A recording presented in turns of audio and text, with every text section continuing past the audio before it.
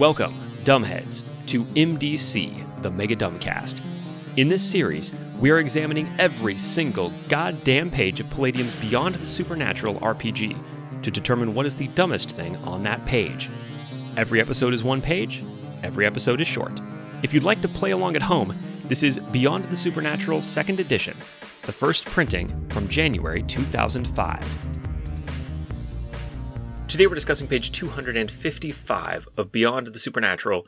We're in the monsters section, and today we're starting with the last monster we're going to talk about, the last topic we're going to talk about in this book, the Hellhound. Its name starts with an H, that puts it at the end of the truncated monster list that the author decided to cram into the end of this overstuffed book. And we talked at the beginning of this section about the fact that a more conscious choice could have been made. There could have been more put into the selection of monsters for this book than we don't have room for an A to Z, so how about an A to H? You could have even done some rewrites on some things to better achieve the setting that you've been trying to describe all book, especially in the first section. Remember when we started this book? Remember way back at the beginning when we started Beyond the Supernatural? It was just page after page after page of trying to establish this world and how it works.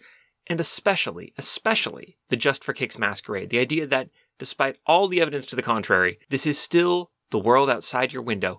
While there's all this stuff going around, psychic powers, magic, supposedly, monsters, no one is the wiser. People just refuse to believe in it. It's all kind of hush-hush. It's a secret, dark underbelly, a seamy underside to a world that seems very much like the real world. It's just a few minor differences, a few little things you might notice if you're one of the perceptive few. We could have had a rewrite of Hellhounds that would have made them fit into that world. Instead, we got this. I could explain why this doesn't work, but I'll let the book speak for itself. Quote, Earth myth is rife with tales of monstrous dogs and demonic hounds of hell. These so-called, quote, hellhounds or, quote, devil dogs are actually weird shape-changing creatures who try to assume the form of a wild dog. However, like the Boshala, these strange beings do not fully understand the physiology of Earth animals and often assume a twisted and grotesque appearance, which can only be described as a monstrous resemblance to canines. The creatures usually have 4 legs, a tail, a hideous gnarled or deformed body, and demonic canine head with a huge maw. Sometimes the head is insect-like. There's an illustration on the next page, but we're talking about ridged backs. They're all fucked up. Sometimes they have the head of bugs. These are some demonic fucking dogs.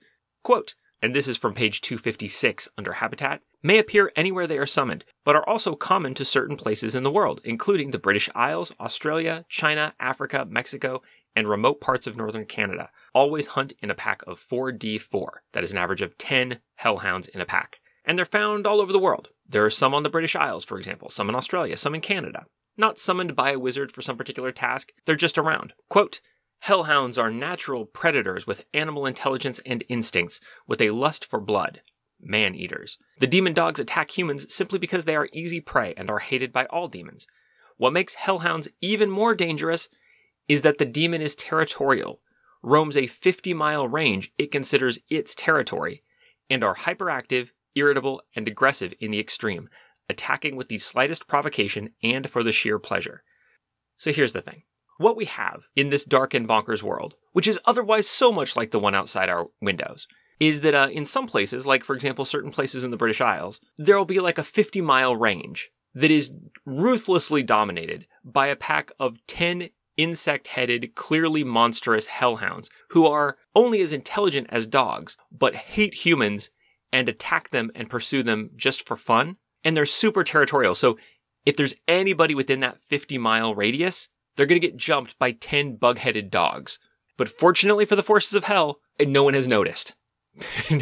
Everyone just accepts the rational explanation, which is what? Which is fucking what? That's what I always want to know. I've mentioned this before, that like in the game Werewolf the Apocalypse, there's the delirium, and so people often misremember werewolf attacks as like wild dog attacks, and it always seemed to me like, so what the fuck are they doing about the wild dog attacks?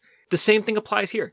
Even if you are attacked by 10 clearly demonic, insect-headed dogs, and you start to hear stories of these same clearly demonic, insect-headed dogs attacking people, livestock, within a 50-mile range, and being extremely territorial, like, whoops, I can't go to the grocery store tonight because hanging out by the front doors, it's those fucking 10 insect-headed dogs again, rooting around in the dumpster. Even if you are so unbelievably obtuse as to think, boy, those dogs sure have fucked up heads. I guess dogs get real inbred out in the country. That's why you always need to get your dog neutered. You don't want them running around the whole county, fucking up the gene pool, having all kinds of puppies with antennae and whatnot. Even if you're that person, surely you do something about these bug dogs. You gotta buy groceries. How many times you gotta get run off from the grocery store by bug dogs before you start to think, you know what, demon or not, these bug dogs have gotta go. And it would be different if they were intelligent, supernatural creatures. I have given this book, honestly, every courtesy up to this point. We talked about the Dybbuk. The Dybbuk has giant gorilla arms, 2 skinny little arms in the front with razor claws. It has no neck and a human face. It's humongous. It's hulking. It just lives in the world, in dark places, like parking garages. I'm willing to suspend disbelief that in a parking garage, there could be secretly living there a gigantic, 4-armed, gorilla-handed, no-necked fucking monstrosity over the long term. And just, it has managed just to play it cool and just fly under the radar, keep itself to itself and avoid detection.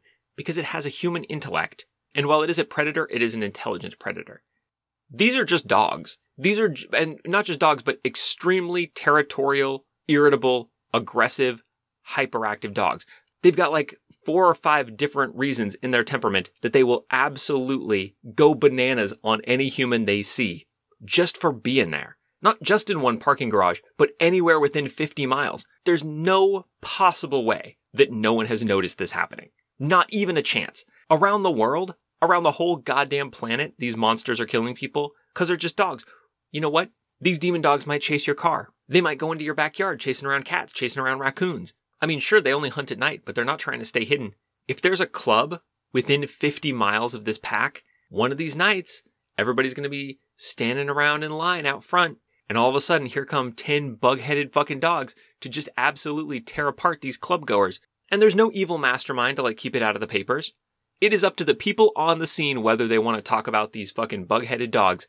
And if there's one thing I know about the young 20-somethings of today, and one thing sounds about right, it's that if anything dangerous, scary, and strange happens to them in public, there will be video and it will go viral. I dare say that if 10 regular dogs showed up to a line out front of a club and just started licking people rather than eating them, video of that would become a huge, if fleeting, global phenomenon. So by far the dumbest thing on this page is to end the bestiary, to end your book, which spent so long trying to establish the Just for Kicks masquerade by telling you, oh, by the way, there are places in the world, a 50-mile range, where people just randomly get attacked by bug-headed demon dogs all night long, and it's just part of life. Okay, so on page 255, you've seen fit to inform me that this is not indeed trenchcoat horror. This is a fucking hex crawl. This is a fucking Final Fantasy Overland map, where I'm going to get whisked away to a battle screen at any moment to fight 4D4 hellhounds. Great. I'm sure glad my associates and I went to all the trouble to keep the supernatural on the down low so people wouldn't panic. If only we had gotten the global bug dog population in on the conspiracy, we would have really had something there.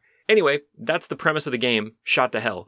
Join me next time for the last page on MDC, the Mega Dumbcast. This has been Mega Dumbcast. New episodes drop every day except for Sundays, when all the previous week's episodes drop in one big megasode on the top-secret Patreon-only RSS feed. If you'd like to get access to that RSS feed and support the show, go to patreon.com/megadumbcast. Contact or check out the show wherever you want. I am Mega Dumbcast on Twitter, Instagram, Gmail, Podbean, your favorite podcatcher, etc., etc.